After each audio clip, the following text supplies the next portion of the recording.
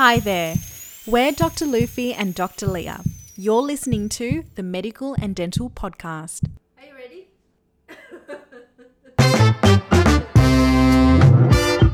Luffy is a medical doctor and Leah is a dentist. We're sisters who are both based in Melbourne.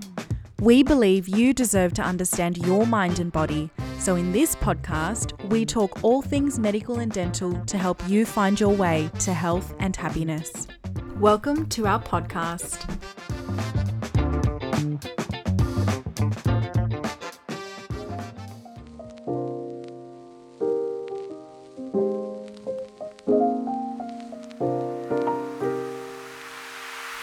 Welcome back to the Medical and Dental Podcast. Today, we'll discuss the human papillomavirus, or HPV. This is episode 9. It can be uncomfortable asking your doctor for more information regarding the specifics of certain STIs. So today, we'll be discussing one of the 10 most searched questions on health. What is the human papillomavirus? And it's fitting because it's also one of the most common sexually transmitted infections in the world. If you didn't catch our cervical screening episode, it's episode 6 of our podcast, and you can find the link below. HPV is the most common sexually transmitted infection in the US, and it is also the most common viral sexually transmitted infection in Australia and in the world. HPV is so common that it has been reported that up to 90% of people who have ever been sexually active will have one genital type of HPV at some stage in their lives.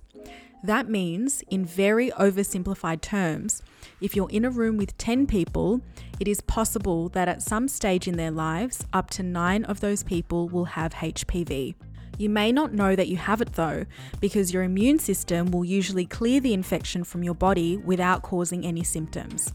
In some people, however, HPV infection may persist, and this can cause changes to the cells of the cervix, vagina, vulva, penis, mouth, and throat. This is why it is such an important topic to educate yourself on. There are more than 150 different types of HPV, and over 40 of these types are sexually transmitted. In this podcast episode, we'll be focusing on the HPV types that are sexually transmitted and can affect the lower genital tract. So, what is human papillomavirus? Human papillomavirus, or HPV, is a very common viral infection. Just to be clear, HPV is different from HIV, which is human immunodeficiency virus, and HSV, which is herpes simplex virus. HPV is a virus that is spread through skin-to-skin contact. It causes warts, such as the common warts you get on your hands and on the soles of your feet, and also the warts you can get on your genitals. HPV is also the virus that can cause some genital cancers. There are more than 150 different types of HPV, and each type affects a specific area of the body. Some HPV types cause small warts over the fingers. Some HPV types cause larger warts over the soles of the feet. Other HPV types can affect the skin and tissues of the mouth, throat, genitals, and anus, leading to genital warts or genital cancers. How is HPV spread? The 40 sexually transmitted HPV types are spread by genital skin-to-skin contact during sexual activity via tiny breaks in the skin. Usually this happens without anyone ever knowing it and without it causing any problems. Because it is spread by skin-to-skin contact, men or women who engage in genital skin-to-skin contact with a person of any gender can become infected with HPV. Therefore, it includes vaginal, anal, or oral intercourse, but is not limited to penetrative intercourse. If you have more than one sexual partner, or if your sexual partner has had multiple sexual partners, whether previously or currently, this may increase your risk of becoming infected with one of the high-risk HPV types that can lead to cervical cancer and other genital cancers. You may or may not know that you have been exposed to the virus because your sexual partner may not have had obvious signs. This means that your partner does not have to have genital warts for you to develop genital warts. Condoms offer some, but not total protection from HPV, as condoms don't cover all of the genital skin. They do offer protection from many other sexually transmitted infections though, and condoms do help prevent unplanned pregnancies. What are the different types of HPV? As we mentioned earlier, there are more than 150 different types of HPV, over 40 of which are spread through sexual contact. HPV types are often referred to as low risk or high risk. Infection with low risk HPV types can cause external genital warts. HPV 6 and HPV 11 cause approximately 90% of genital warts and are rarely associated with cancer. In terms of the high-risk HPV types, there are 14 high-risk HPV types that can cause cervical cancer. HPV 16 and HPV 18 can cause 70% of cervical cancers, and at least one of those types can cause cancers of the vulva, vagina, penis, anus, and certain head and neck cancers including the back of the throat, base of the tongue, and tonsils. Not all high-risk HPV types progress to cancer. In most cases, the immune system clears HPV from the body naturally over time and has no long-lasting effects. However, when the body's immune system is unable to get rid of the high-risk HPV infection and the infection becomes persistent, it can eventually turn normal cells into abnormal cells, which can then progress to cancer. What are the consequences of having a persistent HPV infection? About 10% of women with HPV infection on their cervix will develop long-lasting HPV infections that put them at risk for cancer of the cervix. Similarly, when high-risk HPV persists on the vulva, vagina, penis, or anus, it can cause cell changes that can put you at risk of cancer of these genital areas. These cancers are much less common than cervical cancer, and less is known about how many people with HPV will develop cancer in these areas. There is no screening test for these cancers. However, there is a screening test for cervical cancer. HPV is responsible for the following cancers: virtually all cervical cancers, over 90% of anal cancers, 65 to 75% of vaginal cancers, 50 to 70% of vulval cancers, 35 to over 60% of penile cancers, and 60 to 70% of oral and throat cancers, including the base of the tongue and tonsils. So which HPV types can cause cervical cancer? Cervical cancer remains a major health problem and is the first cancer to be recognized by the World Health Organization as entirely attributable to infections, the virus causing the infection being HPV. High-risk HPV types that persist can lead to cervical cancer. 14 high-risk HPV types are tested for in a cervical screening test. HPV types 16, 18, 31, 33, 35, 39, 45, 51, 52, 56, 58, 59, 66, and 68. When you have a cervical screening test, what is reported in your results is whether the test detected HPV 16, HPV 18, or other high-risk HPV types that were neither 16 or 18. This is because HPV type 16 and 18 are more likely to cause cancer over time and requires immediate further tests. 70% of cervical cancers are caused by HPV 16 and 18. For more information about cervical screening tests, have a listen to podcast episode 6. Treatment of HPV.